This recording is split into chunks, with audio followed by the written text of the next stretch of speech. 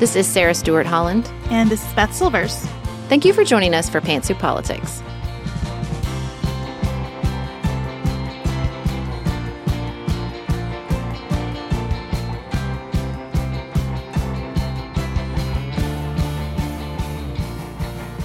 Hello, everyone. Welcome to another episode of Pantsuit Politics, a very special episode. It is our final new episode of the year. We are going to review 2022 and look forward to 2023. And we'll end the show, as always, outside politics by sharing what 2022 taught us personally. We always take the last 2 weeks of the year off, and we especially want to give our team the last 2 weeks of the year off. But our team has been working hard to get that time together. So you will hear conversations that we've had throughout the year about what we thought were the 4 biggest stories of 2022. So there will be new episodes in your feed, but they will contain supercuts of conversations that we've had throughout the year. We also just wanted to mention to you quickly that if you are looking for something to read over the winter break, our book, Now What? How to Move Forward When We're Divided About Basically Everything, is on sale in its ebook version for only $1.99 through December 31st. So just grab a copy of that. And we wanted to mention our partnership with Able. You can use the code Pantsuit30 with Able to buy lots of well and truly made leather products, clothing, so many things that we love. You can find our favorites in our gift guide, which we'll link in the notes. Up next, we're going to look back over 2022. Hi, I'm Daniel, founder of Pretty Litter. Did you know cats tend to hide symptoms of sickness and pain? I learned this the hard way after losing my cat, Gingy. So I created Pretty Litter, a health monitoring litter that helps detect early signs of illness by changing colors, saving you money and potentially your cat's life. Pretty Litter is veterinarian developed, and it's the easiest way to keep tabs on your fur baby's health right at home. Go to prettylitter.com and use code ACAST for 20% off your first order and a free cat toy. Terms and conditions apply. See site for details. We are special breakfast people here at Pantsuit Politics, but not just when Beth and I are on the road. The truth is, I want something warm from the oven every Saturday morning and Sunday morning. It's just the truth. It makes it feel special, makes it feel exciting. I don't want to work at it. So the first time I ever saw Wild Grain, which is bake from frozen subscription box for sourdough breads, fresh pastas, and artisanal pastries, I was obsessed. You guys, I've been a member for over a year. It's amazing. It's so easy. Every item bakes from frozen in 25 minutes or less, no thawing required. You can fully customize your Wild Grain box. You can choose any combination of breads, pastas, pastries. You can even build a box of only breads, only pastas, or only pastries if you'd like. And for a limited time, you can get $30 off the first box, plus free croissants in every box when you go to wildgrain.com/pantsuit to start your subscription. Sometimes I make one single croissant just for me because I want to feel special, and they're so good. You heard me. Free croissants in every box, and $30 off your first box when you go to wildgrain.com/pantsuit. That's wildgrain.com/pantsuit, or you can use promo code pantsuit at checkout. Do you want a bra that's sexy? Or a bra that's comfortable? Thanks to Third Love, you can have both. Third Love was started to take all the frustration, ick, and out of bra shopping. That's why they make solutions for every bra problem, aka problems. Their bras make it easy to bring back perkiness you haven't seen since high school, get smoothing you know where, and have straps that actually stay put. Designed at their headquarters in San Francisco and made from premium materials, they put every style through hours of wear testing on real women, including themselves, before it's given the stamp of boob approval. Comfort and support are guaranteed. Plus, whether you're a double A cup or an H cup, their virtual fitting room will help you find your perfect fit fast. And they've even invented half cups. No more feeling stuck between 2 cup sizes that don't fit right. It's time to get your problems solved. Visit thirdlove.com and get 15% off your order with code podcast15.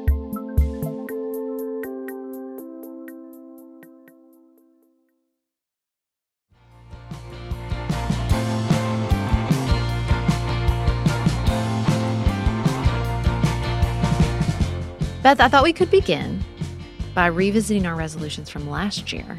Do you remember last year? So vaguely. It's so long ago, and also 5 minutes ago. We talked a lot about facing another election year. We knew the midterms were coming and what we wanted that to look like. I just want the election to give us information and not more holy pictures. Related, especially related to your point about information, I want to resist the pull to nationalize because congressional elections should not be nationalized. No. I got to say, I feel like we did a good job with that. I think it helped us that we decided that we were fully divorced from polls this year. Mm-hmm.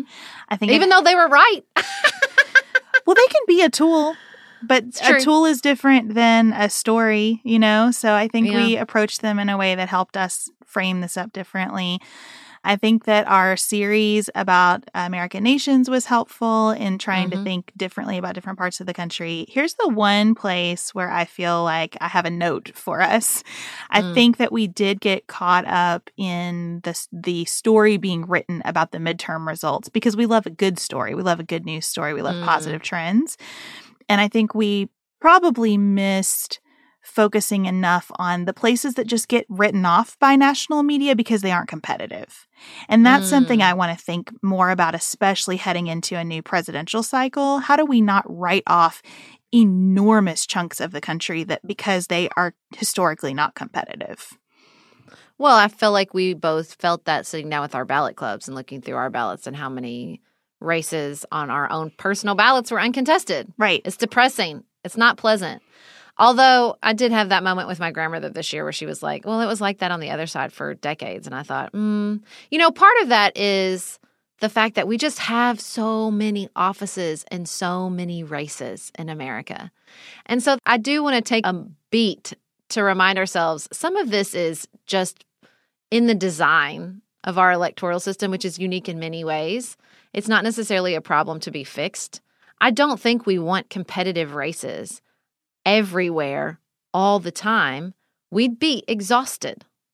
I think that is true. And also, I don't want my district to be written off because it's R+14. And not just written off in terms of being relentlessly covered in an election that could be a toss-up, but understood and cared for and the community seen as something more than R+14. Just like we're hearing from people in California and New York, I don't want to just be seen as a blue state. We have unique challenges. We have unique opportunities. We want those to be understood. And I get that we can't understand everything all at once, all the time, in depth. I just want to make sure that I am not too led by the condensed version that pumps through national media and keep in touch with that instinct. Well, I live in a place like this, and it still matters a lot. What I was encouraged by this electoral cycle is I do feel like the national media learned that lesson a little bit more in their bones. I don't feel the next midterm or even this upcoming presidential cycle will be covered in the way that previous elections have been covered. I don't think it'll be a total sea change, but I just feel like these lessons are getting learned. Even I thought Matt Iglesias is writing about, can we stop with the turnout? Like if we just up our turnout, that's all we need to win when Republicans had this amazing turnout and lost. Like, are there some of these narratives that we follow so closely that we can once and for all abandon? And I did feel a little of that shift post this midterm. Now, only time will tell, and I might be being too hopeful when it comes to election coverage. But even the shift in the primary calendar, like if that ends up going through on the Democratic side, I think that will lend itself to a reinvention and a continued evolution of how we cover elections. And I hope we're a part of that. Absolutely. And the thing I'll say about turnout is it's a both and, because it is exciting to see more people voting. Mm-hmm.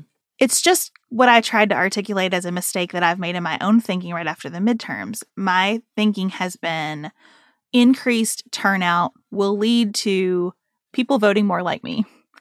And the truth is, increased turnout will lead to people of all varieties voting more. And we want that. We want that percentage to keep going up. But that is not a magic formula for either party. And I love that we're starting to dig into that a little bit more in political analysis. Well, as we got ready for this year, we also talked and continue to talk about COVID. But here's what you said at the end of last year. It's probably reflective in some ways of our fatigue, because we're not immune from a general fatigue with the pandemic. I did not expect the pandemic to be as present for us in 2021 as it has been. And I just don't know what it's going to mean in 2022. I know that it's not going to be over. I think it will be a very different phase. My church is talking about it as a rebuilding time. 2022 is a rebuilding year. I really like that construction. And maybe a good resolution would be to stay focused on that, to not, we said that for 2021. Let's not move beyond it just because we're ready to be done with it. Maybe we just have to re-up that one for 2022. Again, I feel that was pretty good. I think that's what I felt this year. I felt like it was and continues to be a rebuilding time. I see that in my own life for sure. I see it in connection with a lot of organizations that I'm part of. The big footnote for me, I guess I'm just going to footnote everything today. The big footnote for me is that I'm not in healthcare. And I just don't know that healthcare has gotten there yet. And that's why, as we've been making our plans for next year, healthcare is something that I really want to talk a lot about and learn more about and explore more. I think that unfortunately, this phase of COVID is much like some of the beginning phases where it affects all of us, but it affects us so differently that you just can't kind of have one theme about it. Now, in that episode, we were really careful not to make any predictions. But I think we could have seen some of these biggest stories coming, if I'm being honest. All of the clues were there. You have the invasion of Ukraine, the overturning of Roe v. Wade, the January 6th committee's work. Even, honestly, I think the raid at Mar-a-Lago and crypto's collapse. I mean, heck, we knew the queen couldn't go on forever. And by that queen, I mean Nancy Pelosi. No, I'm kidding. I mean the real queen, but both queens. There are specifics that I would have missed about these stories. I didn't know the classified documents were coming. It wouldn't have occurred to me to think through that as one element of his exposure. I just knew he had a lot of exposure and that some of it was going to start to show up. I think about this all the time. There was a television show on when I was a kid, and it was one of those shows that I happened to record on a VHS tape, and then I just watched it a million times. It had Melissa Gilbert in it, and she was a lawyer, I think. But there's this scene from that show that is burned into my memory where she's talking with an older woman in her life who she really loves. And that older woman looks at her and says, sooner or later, everybody's bill comes due. And that is the sense that I had about Trump coming into this year. Yeah, and I think that's going to continue through 2023. The bill's not paid. The bill has not been paid fully and completely. And so when I look back at these big stories, in the moment, they felt sort of breaking. But again, as I look back, I think, no, these were the culmination of so many things. Can I tell you who I think truly understood the assignment this year and who I'm proclaiming my MVP? I want to hear who your MVP is. NASA, the MVP of 2022. We got Artemis, Orion successfully splashing down from their trip to the moon recently. We had that DART spacecraft. Remember when they slammed into an asteroid, Armageddon style, only without anybody dying, and showed they can save us from that? And the James Webb Space Telescope images, which I can still look at and cry. I just feel like they were firing on all cylinders over at NASA. They really, really were. Here's what I really love about NASA. They had all of these successes in the midst of an extremely challenging environment. It is getting harder and harder for NASA to compete for talent with private space companies. They have struggled by having people work from home and trying to get engineers back into collaborative environments.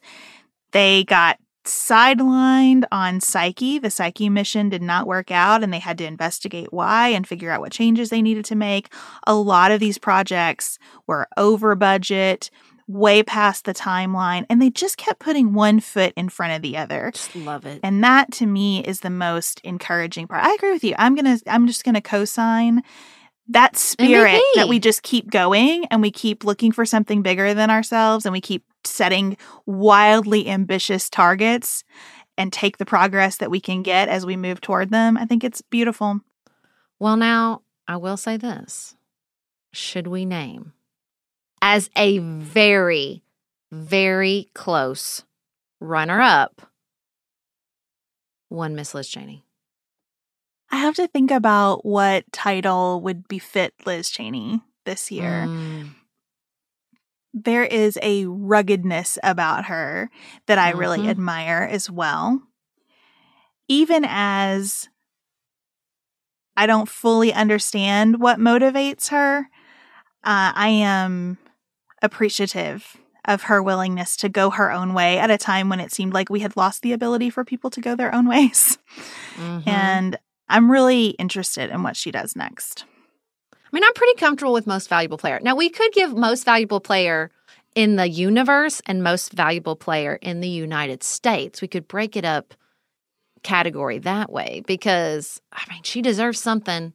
And I feel like it's come full circle for her in a way. Post-midterm, I felt like she was sounding the alarm. She was doing the work. She was pointing out these things inside the Republican Party, which I don't think have fully played out yet. I don't think the Republican Party has course-corrected in any real sustainable way. I think they've taken a fork in the road. I'm encouraged by that, but only time will tell to see how fully that plays out. But I think anybody who at enormous personal sacrifice does the right thing just deserves praise. And under any rubric, that is what she has done. 100%. She deserves some kind of senior superlative along with Ukrainian President Volodymyr Zelensky. He got the Time Person of the Year, rightfully so. There are so many people who have done really big things this year, but I think you're right. For us sitting in America to highlight Liz Cheney's leadership feels right to me.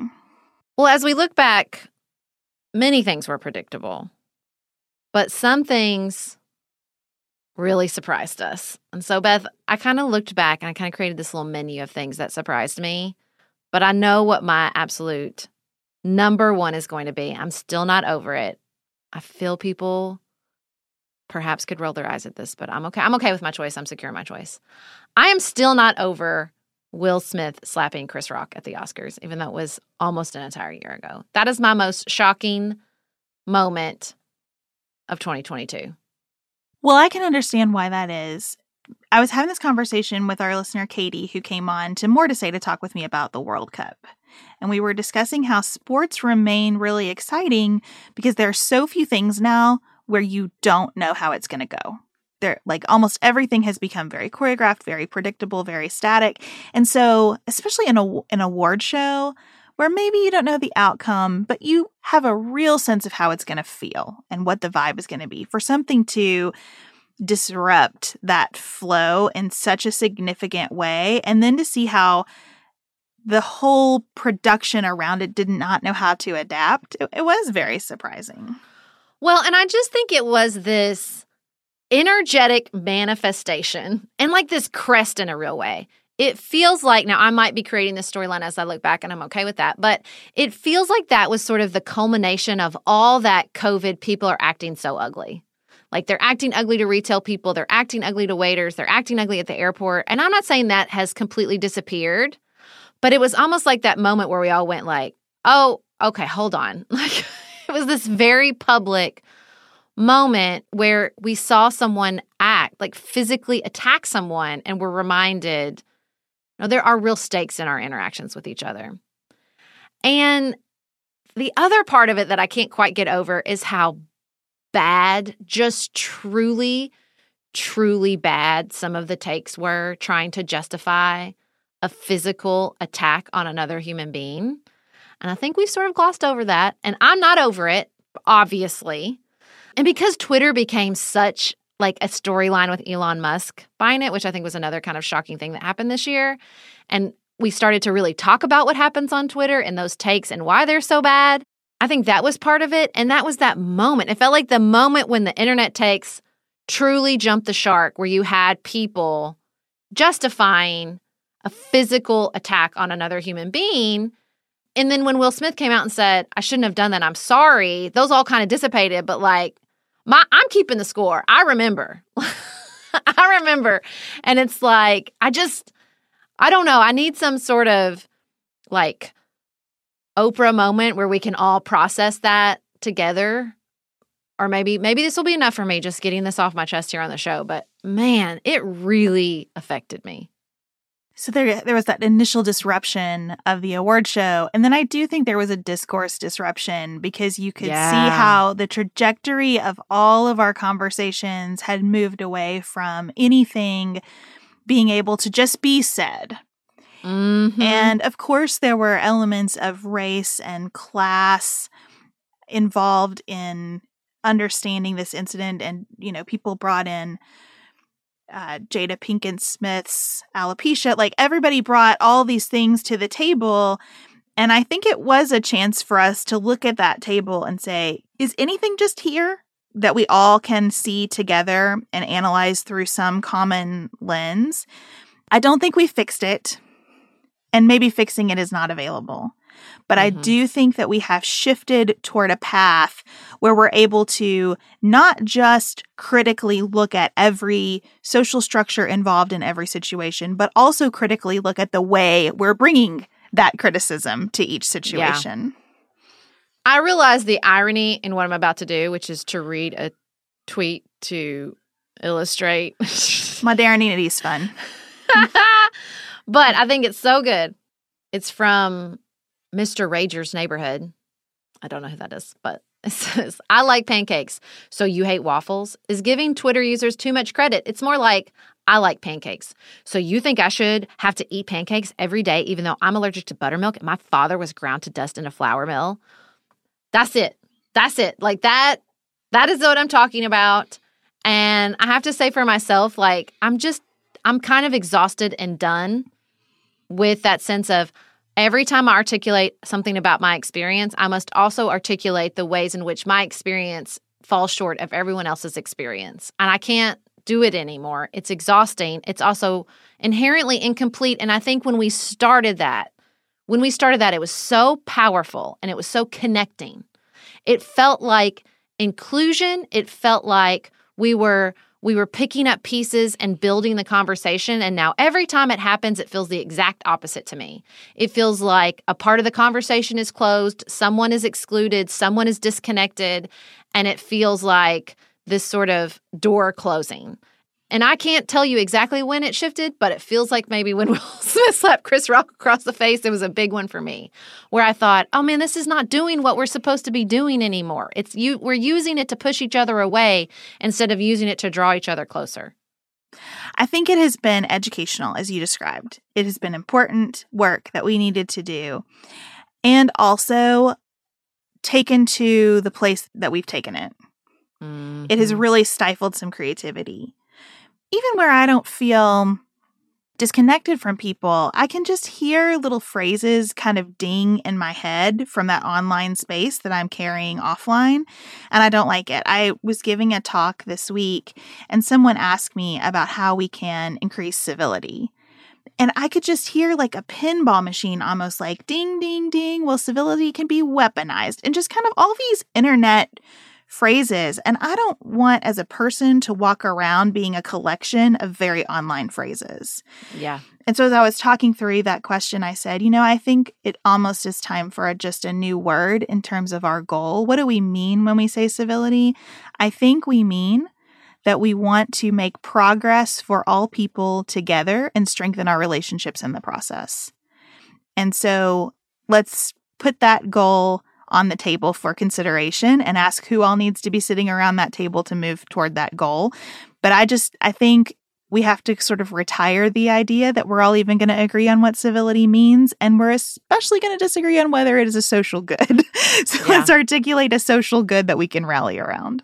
And I think that's what felt so good to me about 2022 is it felt like we were dialing down the very online. From the fact that Congress was doing some real concrete work. NASA was out there doing some real concrete work. The justice system was out there doing some very concrete work. The January 6th committee was out there doing very concrete work. It just felt like everyone kind of got back to work. I don't think that happened in 2021. The pandemic was still so intense and still affecting our lives in such real ways. But 2022, not that the pandemic was completely over, but I just felt like everyone was grounded and moving and starting to sort of come back, not just to life, but to each other. And I think it showed up in some really concrete ways, and it dialed down all that energy around online and being online, even just the tech companies having their sort of, market share decrease from Joe Biden continuing to be just a nice, normal, boring president, and less emphasis put on Donald Trump, who was such an online president. I just think it was like all these things converging, and it felt so good to me. It felt so, so good. Even as we are getting used to artificial intelligence becoming a bigger topic of conversation, it's nice that as it's happening and people are going, wow, this is amazing, they're also going, this is amazing, and it could be a big problem and we might not want it. And let's do a little better than the last time we said, wow, something's amazing. And so I agree with you that we seem to be pulling some pieces together and learning some things. So before we move on to our predictions and resolutions for 2023, we wanted to take a moment and memorialize the members of Congress who lost their lives in 2022. Jim Hagedorn of Minnesota's 1st District. Don Young of Alaska at Large. Jackie Walorski of Indiana's 2nd District. And Donald McEachin of Virginia's 4th District. We did not agree with everything these representatives of Congress ever did or ever said, but we wanted to mark their loss because their service mattered. Just finished A Court of Thorns and Roses and craving another fantasy world to devour? Dipsy's got you. Dive into spicy enemies to lovers' tales or embark on an epic romance between immortal fae and sworn foes. They've got fantasy romance stories perfect for your morning walk, late night, or long bath. Dipsy is an app full of short, spicy audio stories. They bring scenarios to life with immersive soundscapes and realistic characters. Discover stories about second chance romances, adventurous vacation flings, and hot and heavy hookups. And there's a growing library of fantasy series with werewolves, Greek gods and goddesses, Regency-era historical fiction, and fairy smut to explore the bounds of your pleasure. New content is released every week, so in between listening to your favorite stories again and again, you can always find something new to explore. For listeners of the show, Dipsy is offering an extended 30-day free trial when you go to dipsystories.com/pantsuit. That's 30 days of full access for free when you go to dipseastories.com/pantsuit. dipsystories.com/pantsuit.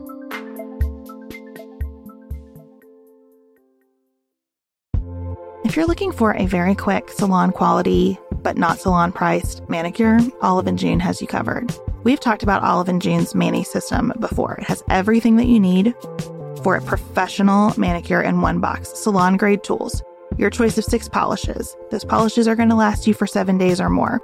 The cost breaks down to about $2 a manicure. Olive & June also has press-ons if you want. What I love, though, is that Olive & June each season is coming out with new colors, and I just got a set of spring and summer colors in quick dry polish. And they say this dries in about a minute. It seemed dry to me in about 30 seconds. It was not kidding about being quick dry. I also love the light colors in this set. There is a huge range. My favorite one is called Kitten. It's like a pinkish gray.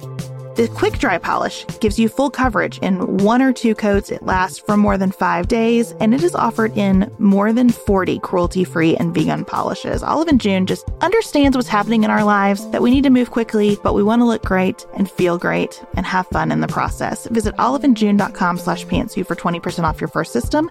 That's oliveandjune.com/pantsuit for 20% off your first Mani system.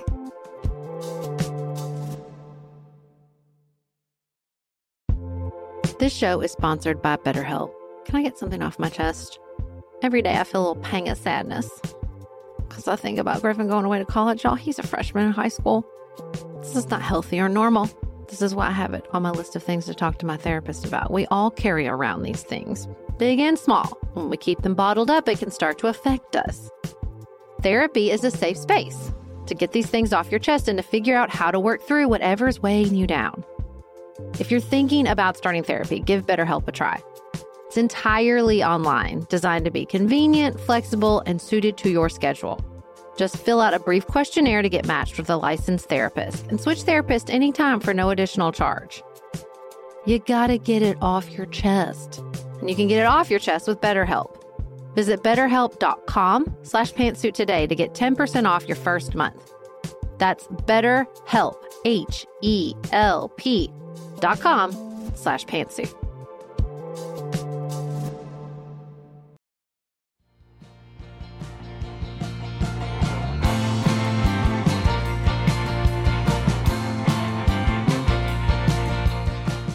All right, Beth, we're getting ready for 2023. Are you ready? Are you ready? I am ready. Yes. You know what? I think I am too. Yeah, that's the energy we're bringing today. That's right. That's good because I don't think we're leaving a lot of these big stories behind. I think we're still very much going to be talking about Ukraine and the fallout from the overturning of Roe v. Wade and justice coming for one Donald J. Trump and our economy. Like, I just see all of those pieces still very much in play. I was reading these pieces about Jerome Powell this morning, and I thought, I think he wants to hold up his hands and say, it's just alchemy, people. We're just trying to figure out the gold and the chemistry of it all, and like, just give us a minute. It's new. We're doing our best. Stop asking me about it. That's how I feel like his energy is very like how I'm in a parent. Like, I am trying to create something, or I'm trying to like distract your little brother, and you keep bringing it up. Like, stop talking about it so much. You can almost hear him when they talk about interest rates. Ask and answered. It's not going to be zero again. We are not going back to zero. I don't want to go back to zero for what it's worth. I'm fine with that. Well, as we were talking about all the things that were positive developments this year and the learnings, a big learning for me that I've been reflecting on, and this is so obvious, but I feel it this year, is just that everything has a cost.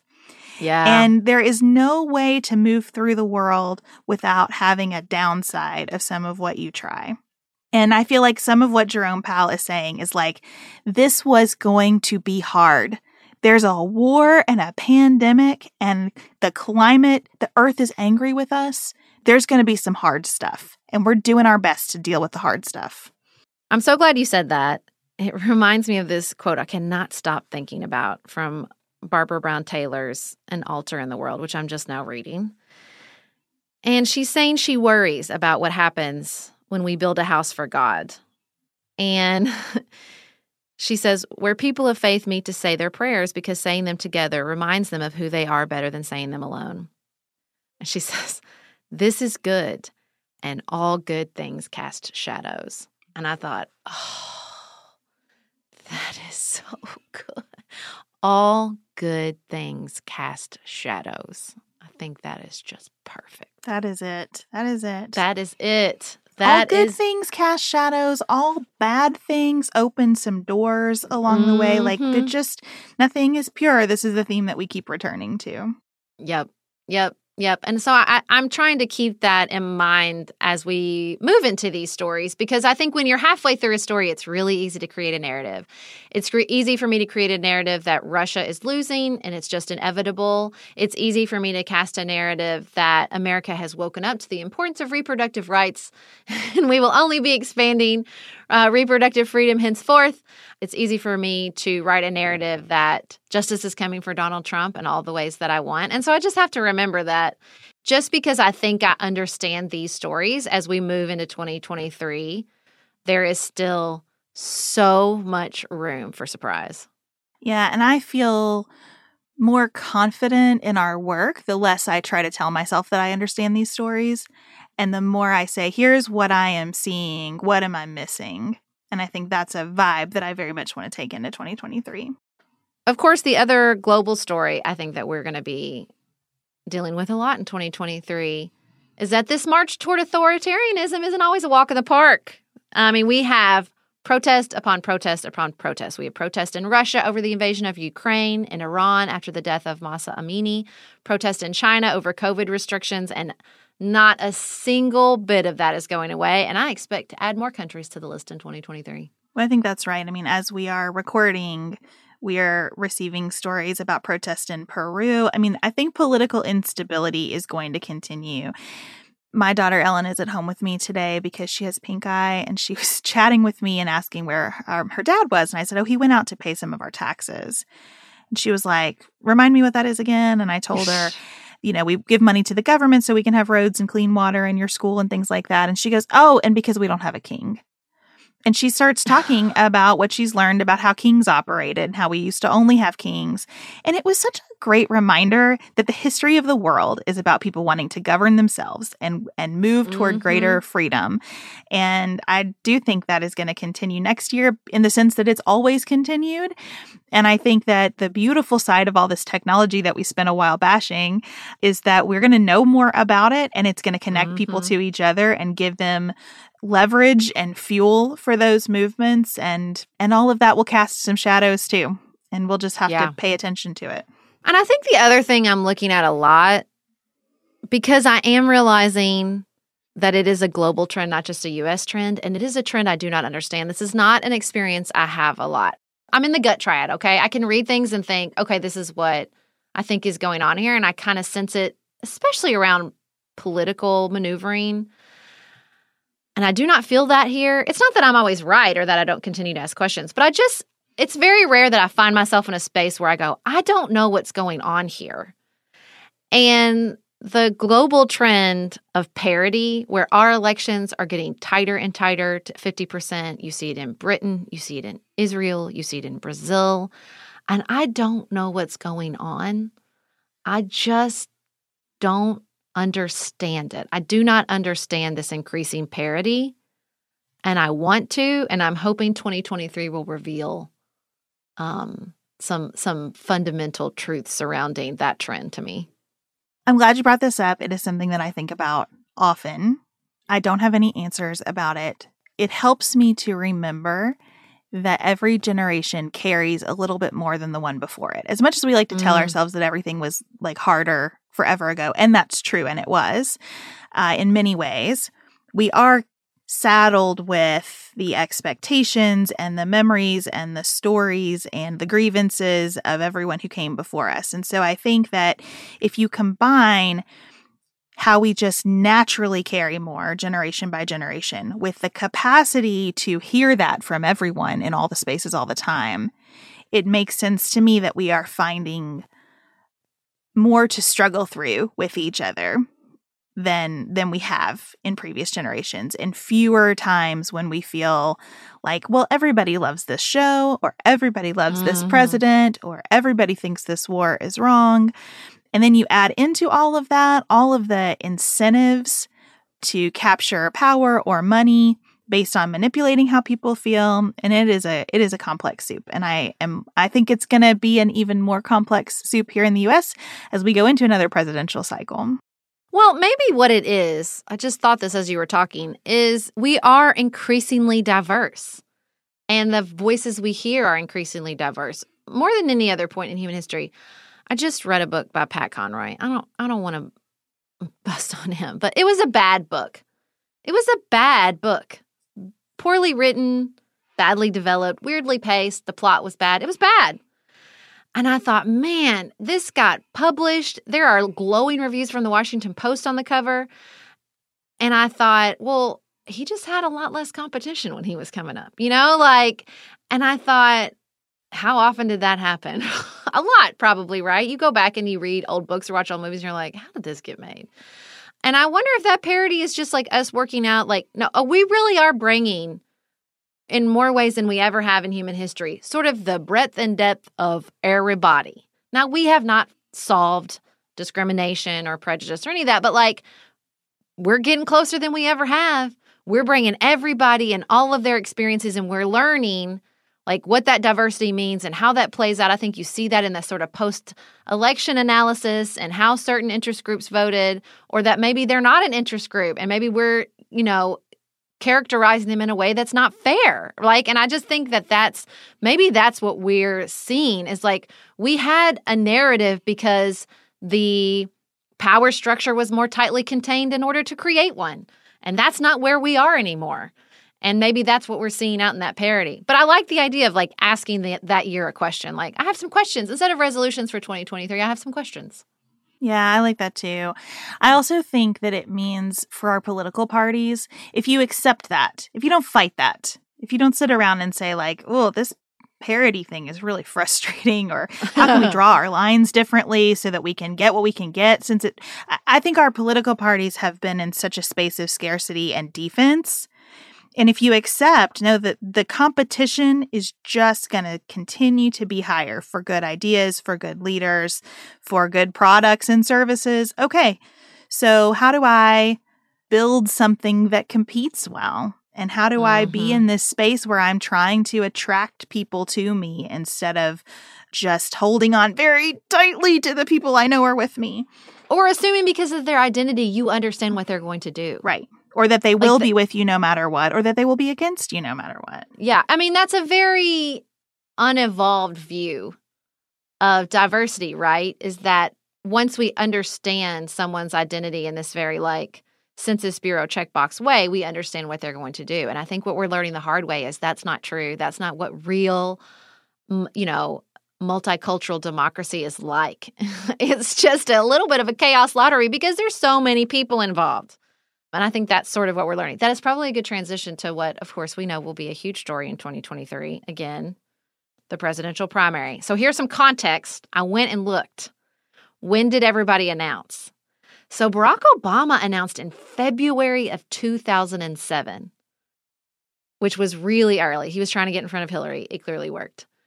She announced for the 2016 presidential cycle in April of 2015, as did Bernie. Trump came down that escalator in June of 2015. So, I mean, we are definitely going to get a bunch of announcements this coming year in 2023. Yay. I was going to say, how do you feel about that? No, I'm ready. Let's do it, because I do think the nice thing about elections is that they ask a bunch of questions, and it's time for us to ask a bunch of questions. I was really bothered in the midterm elections by how many campaigns were animated by the approach to COVID in 2020. Many of the midterm elections, to me, felt like they were asking backward-looking questions instead of forward-looking questions. Oh, yeah, for sure. And I hope that a presidential primary gives us the opportunity to ask more forward-looking questions. No, I agree. Okay, I do think, hear me out here, I have an argument for why we should do this. I think we should predict whether Joe Biden is going to run again. Because here, look, if we predict that he's going to run and he doesn't, it's a pleasant surprise. If we predict that he's not going to run and he doesn't, then we look super smart. So I think we should predict.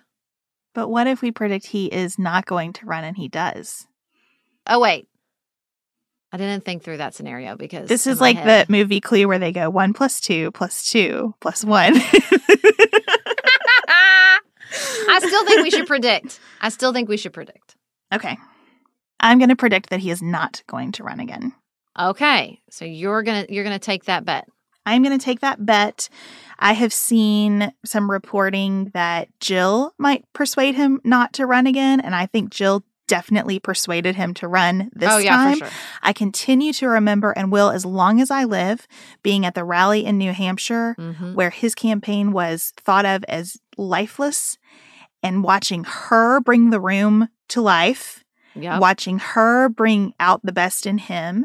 And I think that if her perspective is that he shouldn't do this again, that will carry a ton of weight. I also think that Hakeem Jeffries and the way Nancy Pelosi is handling that transition has got to weigh on him. And I just think this man loves his family and would probably like some minutes of just getting to be with his family. And he deserves that at this point in life. And I wish it for all of them. Well, I was going to predict that he is going to run again, but I found your argument very convincing. I mean, she did say to Macron that they were ready. He asked, "Are you ready for another election?" She was like, "Of course." I don't know how else she would answer that at an open state dinner, but it's the watching the delight in the sort of social aspect of being president and first lady that I'm kind of like, I think they might run again. They're seeming like they're having a lot of fun hosting weddings at the White House. Really enjoying those state dinners, really enjoying the Christmas decorations. And it would be hard to like do such a good job. Everything's finally opening back up again. You'd be like, never mind, I'll peace out. Like, no, go out on a high. That's a beautiful way to go out. That's true. I'm just trying to prepare myself so that I'm not massively disappointed if he does. I'm just gonna put myself in that. I feel like I'm taking some very Beth energy right now. Like I'm just gonna assume this is what's gonna happen so that I am ready emotionally if it does. So I bet nobody would have guessed you'd predict he's not gonna run, and I'm gonna predict he is gonna run. Okay, keep y'all on your toes. 2022 has shifted a lot of energy for us. I like it. That's right. Do you have any other predictions for 2023? Well, I guess in the bucket of I think we're going to continue to watch this and talk a lot about it. I think the House of Representatives is just going to be its own situation in 2023. Can I opt out? Can I just I don't think so. I don't think that's available to us as Americans. Look, I am finding myself re-engaging in some reading that I had ignored for a while. Usually I get annoyed with some of the inside baseball news out of DC because it gets so focused on process. But I think as we're thinking about what is the next iteration of the Republican Party going to look like, some of these process fights are illuminating, and the process and the substance are not so clear-cut. And it's interesting to find myself reading about measures advanced by the House Freedom Caucus and thinking, I mean, that doesn't sound like a terrible idea. That makes sense to me. And also realizing that a lot of those things that don't sound like terrible ideas create even less stability within Congress and make it harder for Congress to move quickly. And there are advantages and disadvantages to all of that. So I am concerned about some of what will happen in the House of Representatives, but I also think there is something that sparks my intellect about watching people say, what's this place going to look like now? And we know it's going to look very different from even the last time Republicans controlled the House. My most grace-filled energy I can bring to this is I have been advocating for some upending surrounding our Congress. I would like some processes upended. I would like lots of things shaken a little loose over there. So I will have to remember that as they shake some things loose, and we'll just have to see what happens. But overall, how are you feeling about the upcoming year, Beth? I'm excited for it. I really am. I'm excited for things that we have planned, for some of the travel that we're going to do. I'm excited to be out even more, connecting with people in person. And I'm excited about a lot of the progress being made, like just these stories about nuclear fusion. And I think that we are just on the cusp of so many transformational ideas. And I love that. I agree. I said on our premium channels that I feel like I'm standing on a very sturdy foundation in a brand new house. You know, like when they put up the frame and they just put down the subfloor, like that's how I feel right now. I feel like we're standing in this space where things are getting a little stabilized and a little sturdy, but they're in a whole new location, and I love it. I'm here for it. I can't wait to see what 2023 brings to us, to America, to the world, everywhere. Sarah and I have talked many times about our desire to age as gracefully as possible, and skincare is a huge piece of that. I spend a lot of time and money thinking about my skin, and I have added Ritual to my routine, which just gives me a lot of comfort. Ritual is here for us. They have created a wrinkle support skin supplement and conducted clinical studies, so we know it's working. They're taking the guesswork out of skincare. Ritual Hyacera is one of several Ritual products that I love. I take the daily multivitamin, I take a probiotic, and Hyacera is that once daily skincare supplement that is clinically proven to reduce wrinkles and fine lines and increase skin smoothness in 90 days. I recently met a friend for the first time in person as opposed to online, and we were discussing the fact that I am 43, and she said, I cannot believe how young you look. And I thought, thank you, Ritual, for that. Start Hyacera to help minimize wrinkles without compromising on clean science. Hyacera from Ritual is a clinically proven skin supplement you can actually trust. Get 25% off your first month for a limited time at ritual.com/pantsuit. Start Ritual or add Hyacera to your subscription today. That's ritual.com/pantsuit for 25% off.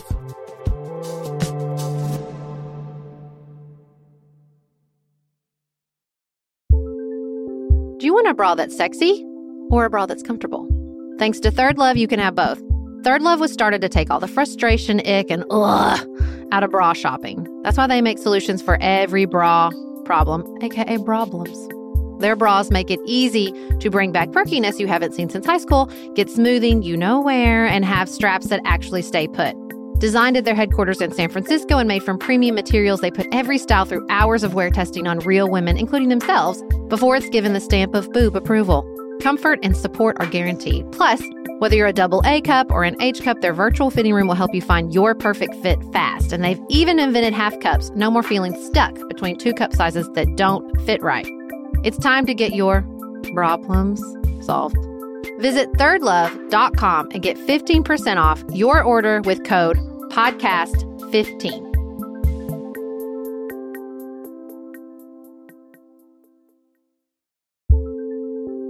There's not much worse than a dry and itchy scalp. Also, when you get your hair colored and then it does not last as long as you and your stylist discussed. It could be that unfiltered, mineral-filled water is the culprit. Hard water is a leading cause of damaged hair and dry, irritated skin, and about 85% of the United States uses hard water, filled with dissolved minerals and added chlorine. That's where Canopy's new filtered shower head comes in. Canopy, known for their beauty hacks and reimagined humidifier, has revolutionized the filtered shower head. Dermatologists recommended this unique 3-stage filtration system greatly reduces contaminants and odors in your shower water, leaving you with healthy hair and glowing skin. Best of all, the Canopy filtered shower head is hassle-free. Installation is a breeze, and its unique quick-release filter replacement feature allows for seamless filter replacement unlike any others on the market. Go to getcanopy.co to save $25 on your Canopy filtered shower head purchase today with Canopy's hassle-free filter subscription. Even better, our listeners can use code PANTSUIT at checkout to save an additional 10% off your Canopy purchase. Hurry, your hair and skin will thank you.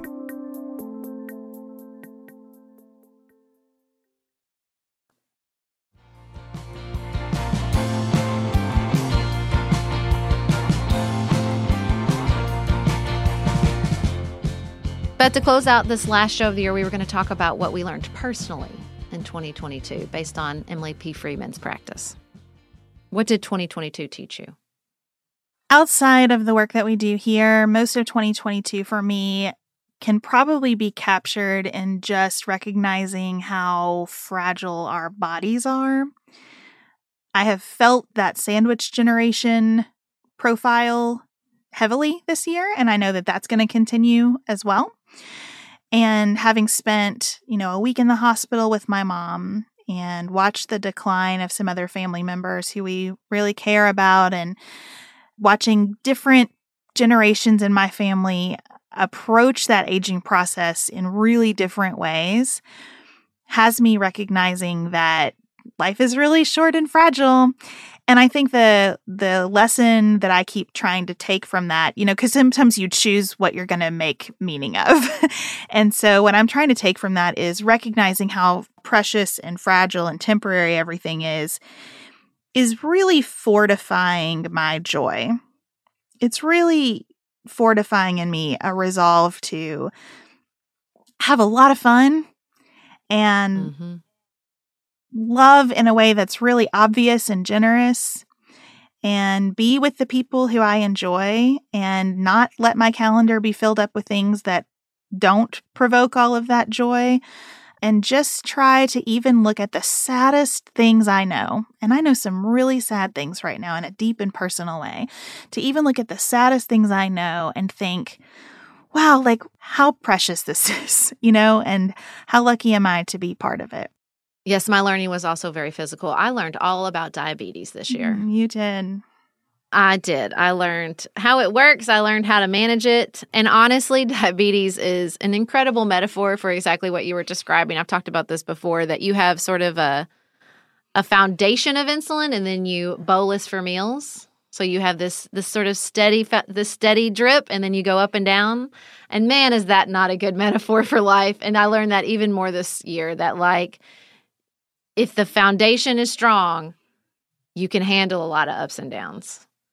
And I think I knew that, but, every year, every season, every child gives you a new way to learn that. And I'm just so grateful to be here learning. And I'm so grateful to face challenges with the people by my side, including you. I am so, so grateful to be alive and to be able to travel and to love and to eat and to talk and to connect and to feel and to just live. And, I knew all that. I learned that very young. But like I said, it's like every new learning adds a dimension to that I'm incredibly grateful for. In fact, I think I've decided my word for 2023 is going to be blessing. Well, that's lovely. I love that. Yeah, I've been just thinking about not just the blessings in my own life, but I read something online that was like, a blessing is not a prayer to God. A blessing is something you send out to other people. And I've received so many blessings, and I want to put that forth on other people. And so that's what I'm thinking about as my word for 2023. Do you have your word picked out yet? I do. My word is cheers for 2020. I love it. That's fun. That's fun. That goes right to what you were just talking about. Absolutely. Well, I was thinking about reading Casper ter Kuile's book, The Power of Ritual, and you're going to hear from Casper in conversation with us in January. And it's a delight, just a little preview. It's a wonderful, wonderful conversation about community. I was thinking about how he describes the ritual of cheers in his book and how, you know, early on, and there are lots of iterations of this origin story, but the idea was that your liquid would literally spill into someone else's cup. And I'm not here for that. I have learned enough on the public health front that I'm not interested in sharing liquids with each other. But the metaphor of that is exactly how I want to be in 2023. And not just with the good times, but part of what I have really loved about spending some time in the UK and consuming more content from the UK is the way that Cheers shows up in moments that are not just a fun party. And I hope to live that too, that we will impose on each other a little bit more and let each other carry some of the hard things together a little bit more. Well, in the spirit of that, and in the spirit of my word for 2023 blessings, I wrote a poem. After I sat down and looked through the incredible Christmas cards that our listeners sent to us, I wrote a blessing for them. Would you like to read it with me? That's awesome, Sarah. I would be honored to read it with you. As you decided to divorce, to change careers, to move to a new city, you listened to our voices. As you gave birth to babies, to new careers, to new realities, you gave us your time. As you said goodbye to your beloved, to toxic relationships, to an imagined future, you invited us into your lives. And with every listen, we were filled in return. We may not know all of your names, but you are written on our hearts. May every blessing this community has given to us be returned to all of you tenfold in the new year. May 2023 bring curiosity and grace and nuance in all its beautiful and unpredictable ways. May we continue to learn from each other when it is joyful, but also when it is hard. May we remember that no matter what the next year brings or takes away, together is all we have.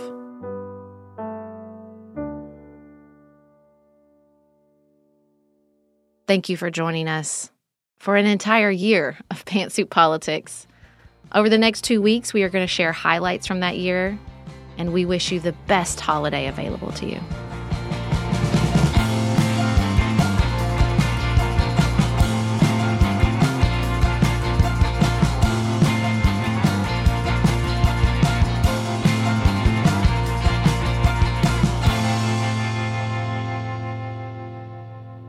Pantsuit Politics is produced by Studio D Podcast Production. Elise Knapp is our managing director. Maggie Penton is our community engagement manager. Dante Lima is the composer and performer of our theme music. Our show is listener-supported. Special thanks to our executive producers. Martha Brunitsky. Allie Edwards. Janice Elliott.